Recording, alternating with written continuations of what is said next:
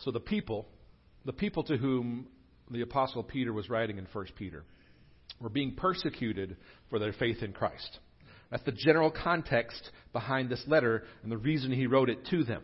They were being persecuted for their faith in Christ. They were undergoing quite a bit of harm and distress, and that left them confused and discouraged. You can imagine. So these were people to whom Peter was writing because they needed desperately gospel truths to sustain them. These are people who were weighed down by the stuff of life, and they were being persecuted. And so they needed the gospel to sustain them. You ever been persecuted for your faith in Christ in some form or fashion and experienced something like that? You ever been confused, discouraged, weighed down by everyday stuff of life, the normal, everyday, difficult frustrations that happen that you don't get away from? Duh. Yeah. Of course you've been confused by those, discouraged by them. We all experience that. Have you ever been to the rock bottom that meant that you finally said, I can't fix this. I can't get past this. The frustration doesn't go away. The struggles will not end. I've never understood till now the bottom that says I'm not good enough and I need the help of another. That's when gospel fluency, those who know the gospel, those who experience the gospel around you, can speak truth to you in ways that are helpful. That's when the gospel can sustain you, when you are ready to hear it, when you need the help of others around you to keep you going, to sustain you. Of course, we have all experienced that. And if you haven't, welcome to church. Because we're going to talk some about this need for a Savior from sin today. That's what this is. That's what this whole thing is. Talking about the gospel. So we've all experienced this, and we've all needed others around us to help us. That is why we need to speak the gospel to one another well. Because the everyday stuff of life, if we're being frank, if we understand well what it is, the everyday stuff of life, if you're not living in denial, is hard. It doesn't have to go to this category of things we call tragic.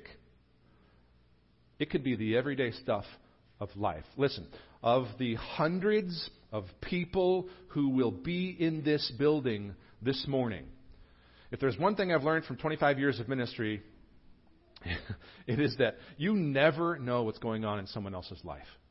You never know what's going on in someone else's life. It really is true what all those Facebook posts say, that we all need to be nice to everyone else because everyone you meet is fighting some sort of battle you know nothing about. That's true. It's just absolutely true. And there are literally hundreds and hundreds of stories of struggle and frustration in this church family. People contending with all manner of very hard and very frustrating and quite tragic life circumstances. Cancer, debt, divorce, wayward children, relationship stress, normal parenting, physical pain that doesn't go away, recovering from an accident. All manner of things that you conceive of as struggles in life are represented by literally the hundreds of people today. And these people need us around them to speak the truths of the gospel to one another. We need it, they need it. Because there is too much shrapnel from sin. There is too much of the shrapnel of sin all around us. There is too much of the shrapnel of sin all around us to go through life alone.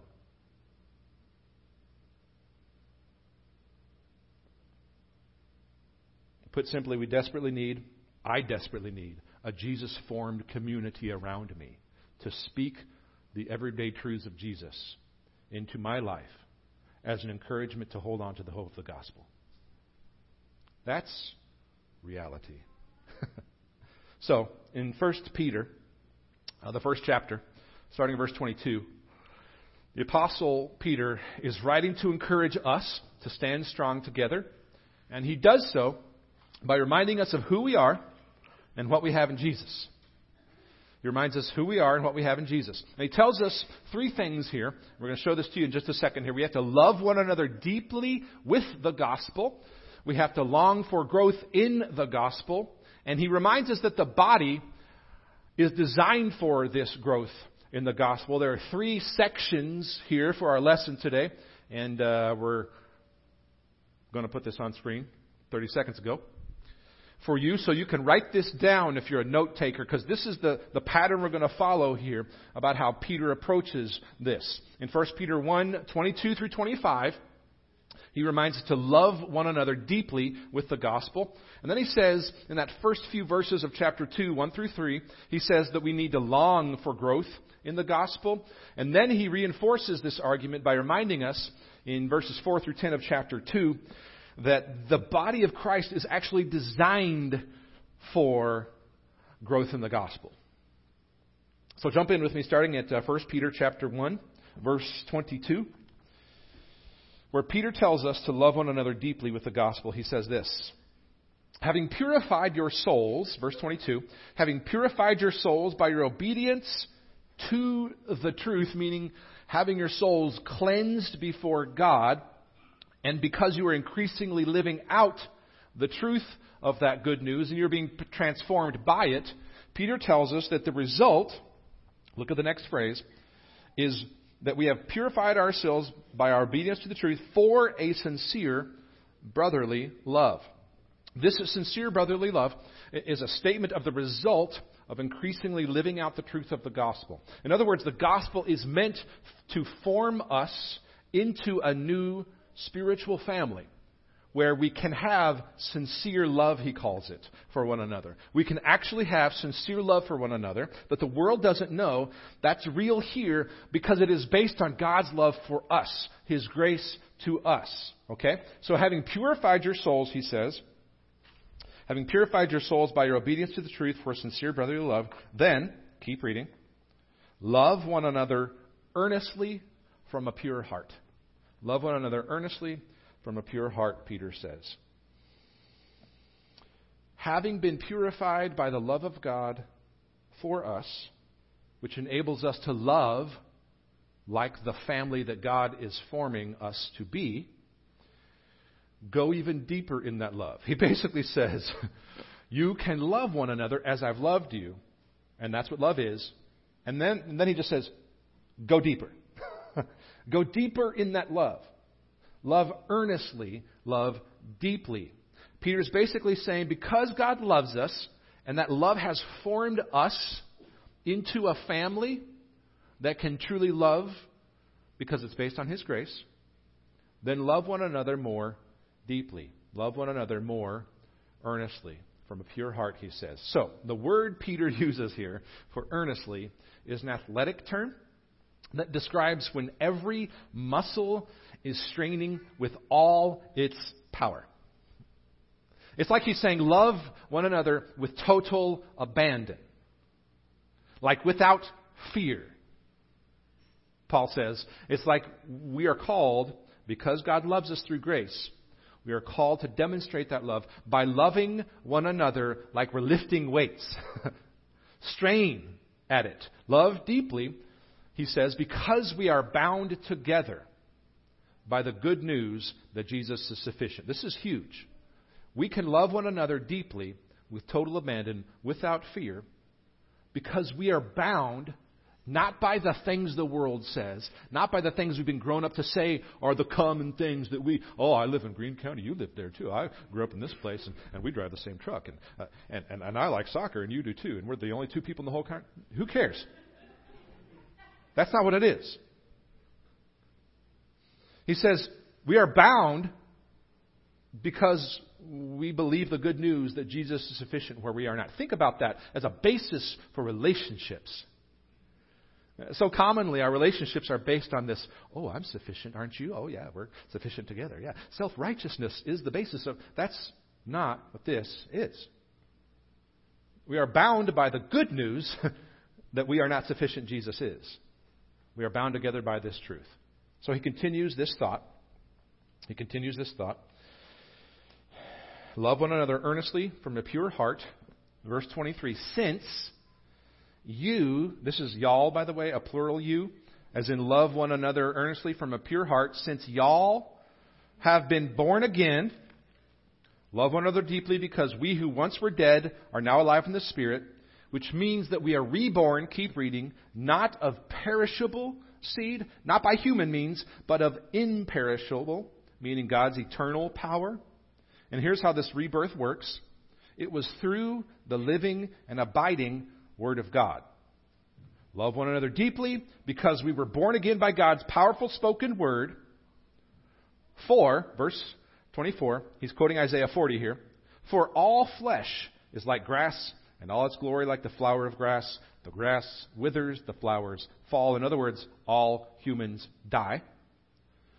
But the word of the Lord remains forever. All humans die, but God's word always works. And this word that always works, that's eternal, that comes from God, this word that made us alive, that formed us into a body, that has this commonality of being bound by Jesus' sufficiency and not our own, that word, that gospel, was preached to you. That word is the good news that was preached to you by someone else. Not a point to be missed. Preached to you by someone else, meaning someone else spoke the gospel of God's power to regenerate you to you. Meaning the powerful and regenerative Word of God that was spoken to you that brought you back to life means you have been reborn to love like you've been loved. You've been reborn to love like you've been loved. And you learned all that from someone else. You did not manufacture this. You were taught it. You got it from others. God, the eternal,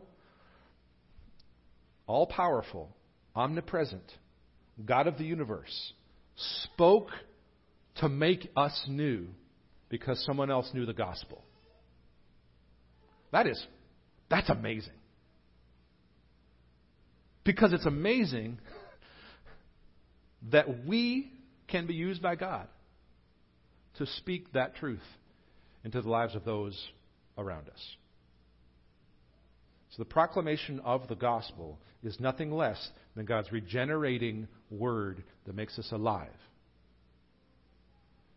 So what that means is that when we speak the truths of the gospel to one another, it is an act of love from God to one another. That's radical. That is radical stuff. And Peter does it in kind of it's hard to follow his argument. I get it. But he's basically saying up to this point, love one another deeply. Because when you do, it's God speaking his heart to others. So, number one, love one another deeply. Number two, long for growth in the gospel. Long for growth in the gospel. 1 Peter 2, 1-3. He's calling us here to be a gospel glutton. Let me tell you what I mean. Jump in at verse 1. He says, so, meaning therefore, because we're a gospel-formed family who can speak the love of God to one another, he says, put away, meaning take off like clothing. That's the idea behind those words. Put away all malice, ill will toward one another, and all deceit, which is behaving with ulterior motives, hypocrisy, pretending to be someone you aren't, and envy, desiring something that isn't yours, and all slander, meaning damaging someone else's reputation by spreading gossip, lies, rumors, etc. So, verse 1. So, because we are a gospel-formed family who knows and can communicate to one another genuine love from God himself, get rid of all malice, deceit, hypocrisy, envy, and slander. Why? Because these are forces of evil that are the opposite of the gospel. These are forces that destroy Christian community. These 5 things he lists here damage gospel-formed community because they call into question God's love for us.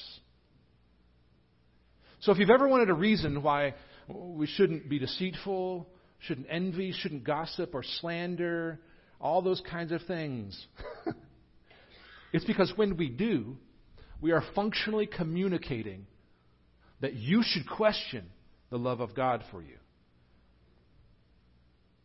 The gospel means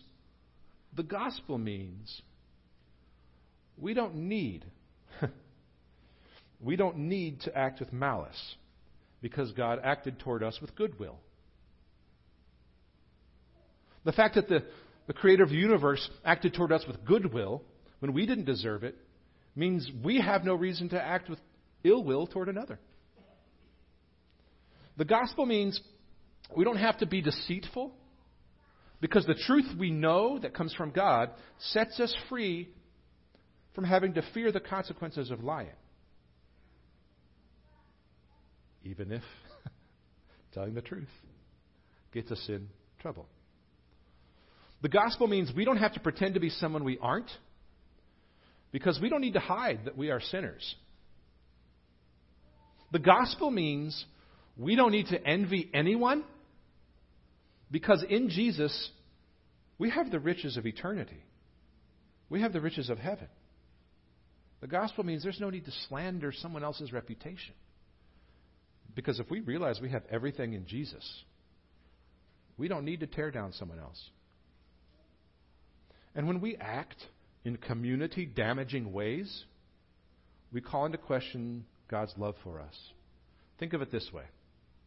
If God himself spoke his word of grace and unconditional love into you to make you alive, then don't speak the opposite of gospel into the lives of those around you.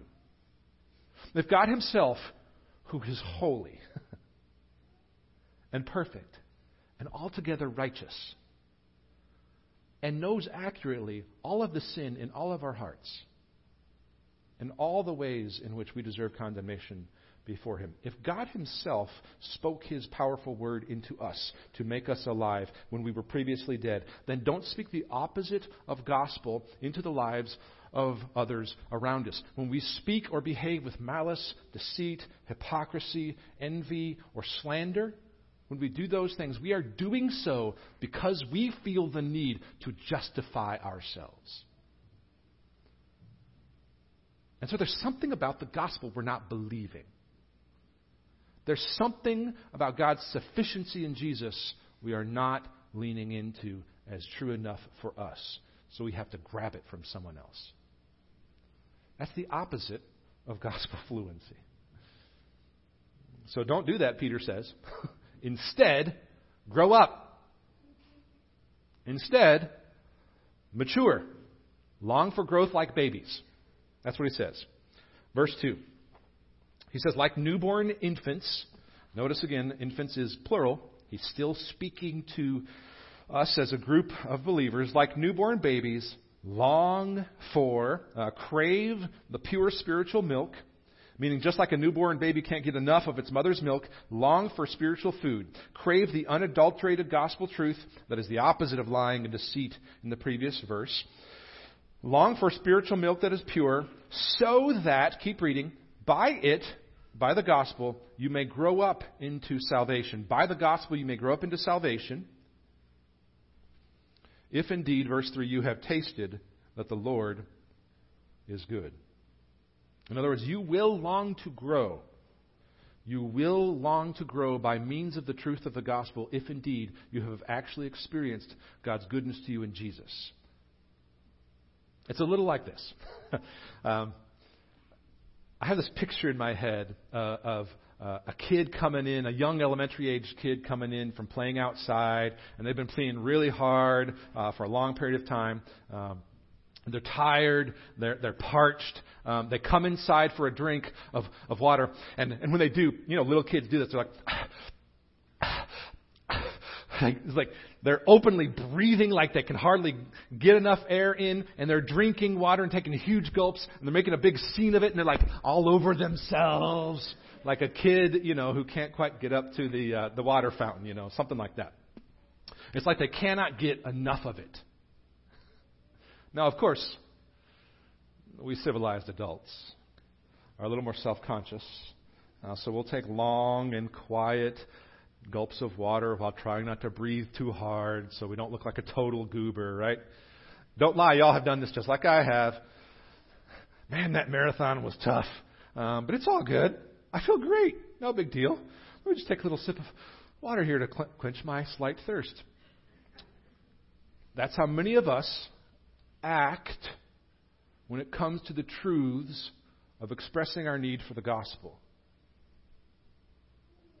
Are we preaching yet? I'm a civilized adult who knows Jesus. I don't need the gospel that badly. I don't need the gospel badly enough that I want anybody else to see that I need the gospel. Let's make sure I don't do that. Peter says that's hogwash. He says that's a form of pretending that you don't need Jesus. It's a kind of pretend dependence upon Jesus, in fact. That is hogwash, Peter says. He says, long for it. Crave it. Act like you cannot get enough of the truth of Jesus in you because you are desperately in need without Him. That's actually what he says mature believers look like. Gulping down like a little elementary kid who's dehydrated because he can't get enough. Because feeding on the gospel like that is how we grow. Feeding on the gospel is how we grow. So let's summarize where we are so far. It's kind of a complicated argument there. But let's start from the beginning and sort of summarize where we are. So because we have been and are being formed into a family by the gospel spoken to us by God Himself, then love one another deeply with all of your might. And instead of acting contrary to this gospel, keep feeding and growing off these Jesus truths like a dehydrated child coming off the playground who can't get enough of Jesus. Okay? That's where we are so far. And in case we forget the gospel, because we do, and in case we need help in learning the truths of the gospel, because we do, God has given us the body of Christ. He's given us the body of Christ, verses 4 to 10 here, to teach us gospel fluency. You see, he says the body is designed for this growth in the gospel. Now, Peter switches metaphors here, but he's still talking about gospel growth, and he's talking about it in the relationship to the body. And he's saying, you see, the body grows itself because of gospel. That's how the body is designed. Look at verses 4 and following here.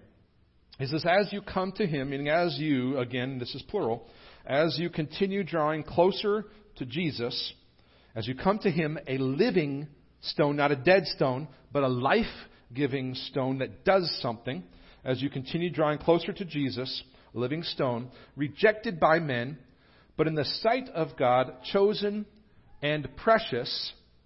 In other words, God had plans man can't see. As you keep drawing near to Jesus, a life-giving stone, verse 5, you yourselves, like living stones, like a life-giving stone that does something, you yourselves are being built up. Notice it says are being built up in the present tense. As you come to Jesus, you are being built up, growing into a spiritual house that is formed by the Spirit, to be a holy priesthood, to be people who work in this Spirit-formed family, to offer spiritual sacrifices, meaning to steward all of life as an offering that is acceptable to God through Jesus Christ. Now, these two power-packed verses are saying a lot. And here's what they're saying. As you keep drawing closer to Christ, as you deepen in your love for the gospel and for the truth that Jesus is your all-sufficient Savior. Yes, all of that and more is in that little phrase, come to Him at the beginning. As you keep coming to Christ, you are growing for the purpose of offering your whole life to God. And all of that happens growing in your purpose of stewarding your whole life for God, that happens, as he states here, in the context of being built up as a spiritual house. That's how that happens. As you come to Christ, you are growing for the purpose of offering your whole life as a stewardship to God. And this happens, it says, as you are being built up as a spiritual house. Meaning this gospel-formed family is the God-designed context for this growth.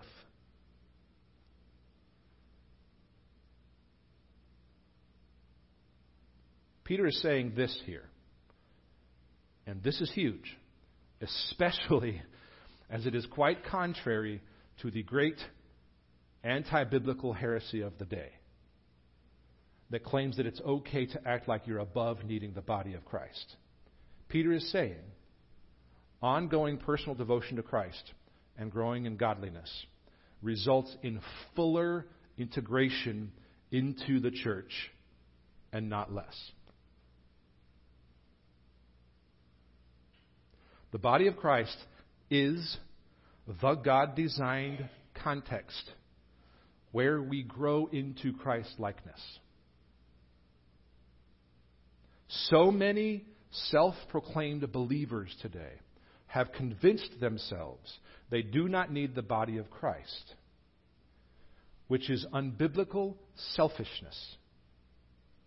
Half the New Testament pleads for us to come to grips with the truth that we are in desperate need of the body of Christ to tell us who Jesus is and who we are.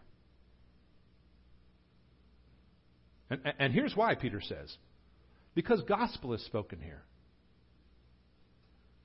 Gospel is how all this works. Gospel is how the kingdom of God moves forward. It is how we relate to one another. It is how we treat one another. Gospel is the basis of our love for one another. It informs how we serve. It's why we give. It's the story we tell. And you cannot become well-versed in gospel truths by yourself if you are not around others who speak it well. You cannot and you will not become a part of the larger work that God is doing to create a place where His children live by building your own cabin in the woods. That is not the safety you actually seek when you isolate yourself from the body of Christ. You don't grow in Christ-likeness and gospel fluency in isolation. You and I learned the gospel from somebody else who knew the gospel. It's just fundamental. It's logic. You don't grow in Christ-likeness and gospel fluency in isolation without the body of Christ, because then you'll become a dismembered and disfigured and incomplete picture of Jesus. Challenge me. It's just like Jesus says in John 13. They will know we are Christians by our love. It's like Paul says at the end of Ephesians 5. This mystery is profound, and I'm not talking about marriage. I am saying that it refers to Christ and the church, lived out in the context of marriage like everything else he's been listing for many chapters before that. This is why it's called the body, because he is the head. And only when all the various parts are working together will the body of Christ be a powerful witness to the love of God for sinners. That's the plan. And Peter supports this argument with Old Testament Scripture. We're going to move through this pretty quickly here. Pick it up in verse 6. He says, "For it stands in Scripture," meaning the body is the God-designed context for our growth in the gospel. It stands in Scripture. "Behold, I am laying in Zion a stone. Behold, I'm building a cornerstone, chosen and precious," meaning Jesus. "And whoever believes in him will not be put to shame." God will not let down those who believe in him. "So the honor," the ultimate reward, verse 7, the ultimate reward, "the honor is for you who believe, but for those who don't, The stone the builders rejected has become the cornerstone, and a stone of stumbling and a rock of offense. They stumble because they disobey the word as they were destined to do, meaning those who reject Jesus are without hope. And then jump down to verse 9. He says, "But you, in the body, are a chosen race, a royal priesthood, a holy nation, a people for his own possession." Why? For this reason. Here's the speak the gospel with one another part here. That you may proclaim the excellencies of him who called you out of darkness into his marvelous light. Once you were not a people, but now you are God's people. Once you had not received mercy, but now you have received mercy. We were all of us once nobodies destined for death in our sin. But now we are God's people who have received his mercy. And that's what binds us together. So we are to do with one another what Peter is doing here in this passage. We are to learn to proclaim to one another the excellencies of God who called us out of darkness and into light. This is why, for us, in the 7 habits, we call one another to engage in worship. Because as we sing, as we pray, as we gather to declare these truths, we are speaking to one another the truths of who God is and who we are. When we serve on the team together, we are reminding ourselves that not one of us is enough. It requires all sorts of gifts. That's a parallel to the gospel that says Jesus is adequate and we are not. When we connect in a small group, each week we spend 90 minutes a week in Christian fellowship and community, relating to one another, praying together, studying the Word of God together, which is a practice of gospel fluency. It's speaking the truths of Jesus to one another in a way that feeds us and that helps us grow. So that's why we call these habits. We're calling one another to these habits of being here on Sundays, serving on the team, connecting in a small group. That is how we learn together to move beyond gospel snippets, gospel-ish, quasi-gospel, things we've heard on the radio, stuff that's on bumper stickers and T-shirts. That's how we move beyond the basics that aren't real gospel to gospel being spoken fluently to one another in a way that changes us and forms us and shapes us into who God called us to be. And this is the place where we learn that process. Let's pray, friends.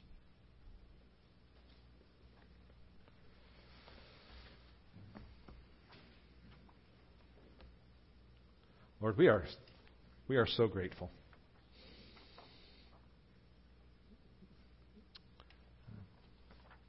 That you've given us the truths of Jesus through people around us who love you, who have had a relationship with you longer than us, and who can teach us what it looks like to grow, who can help us understand how the truths of the good news of your Son Jesus continue to form us and call us to grow to become who you called us to be. Thank you, Lord, for the body of Christ. We ask that you would give us a vision for stewarding these truths well, so that our practice would not be speaking in ways that manipulate self-righteousness, speaking in ways that look like the opposite of the gospel, so that we would steward this truth well, and we would learn to speak to one another in ways that build up, that encourage, that make us look like your Son Jesus, living stones through which you extend your kingdom to the world. through which you work to bring sinners to yourself. Father, give us a vision for taking care of this awesome truth that your Son, Jesus, came to be adequate, came to be sufficient, that He was good, Lord, when our hearts were evil in rebellion against you. Lord, that's great news. Help us to steward that amazing truth well with one another, so that we would be formed into the likeness of your Son, Jesus, as a witness to the truth that you're a God who is real and who loves us. It is in His name we pray. Amen. So, friends, as we just talked about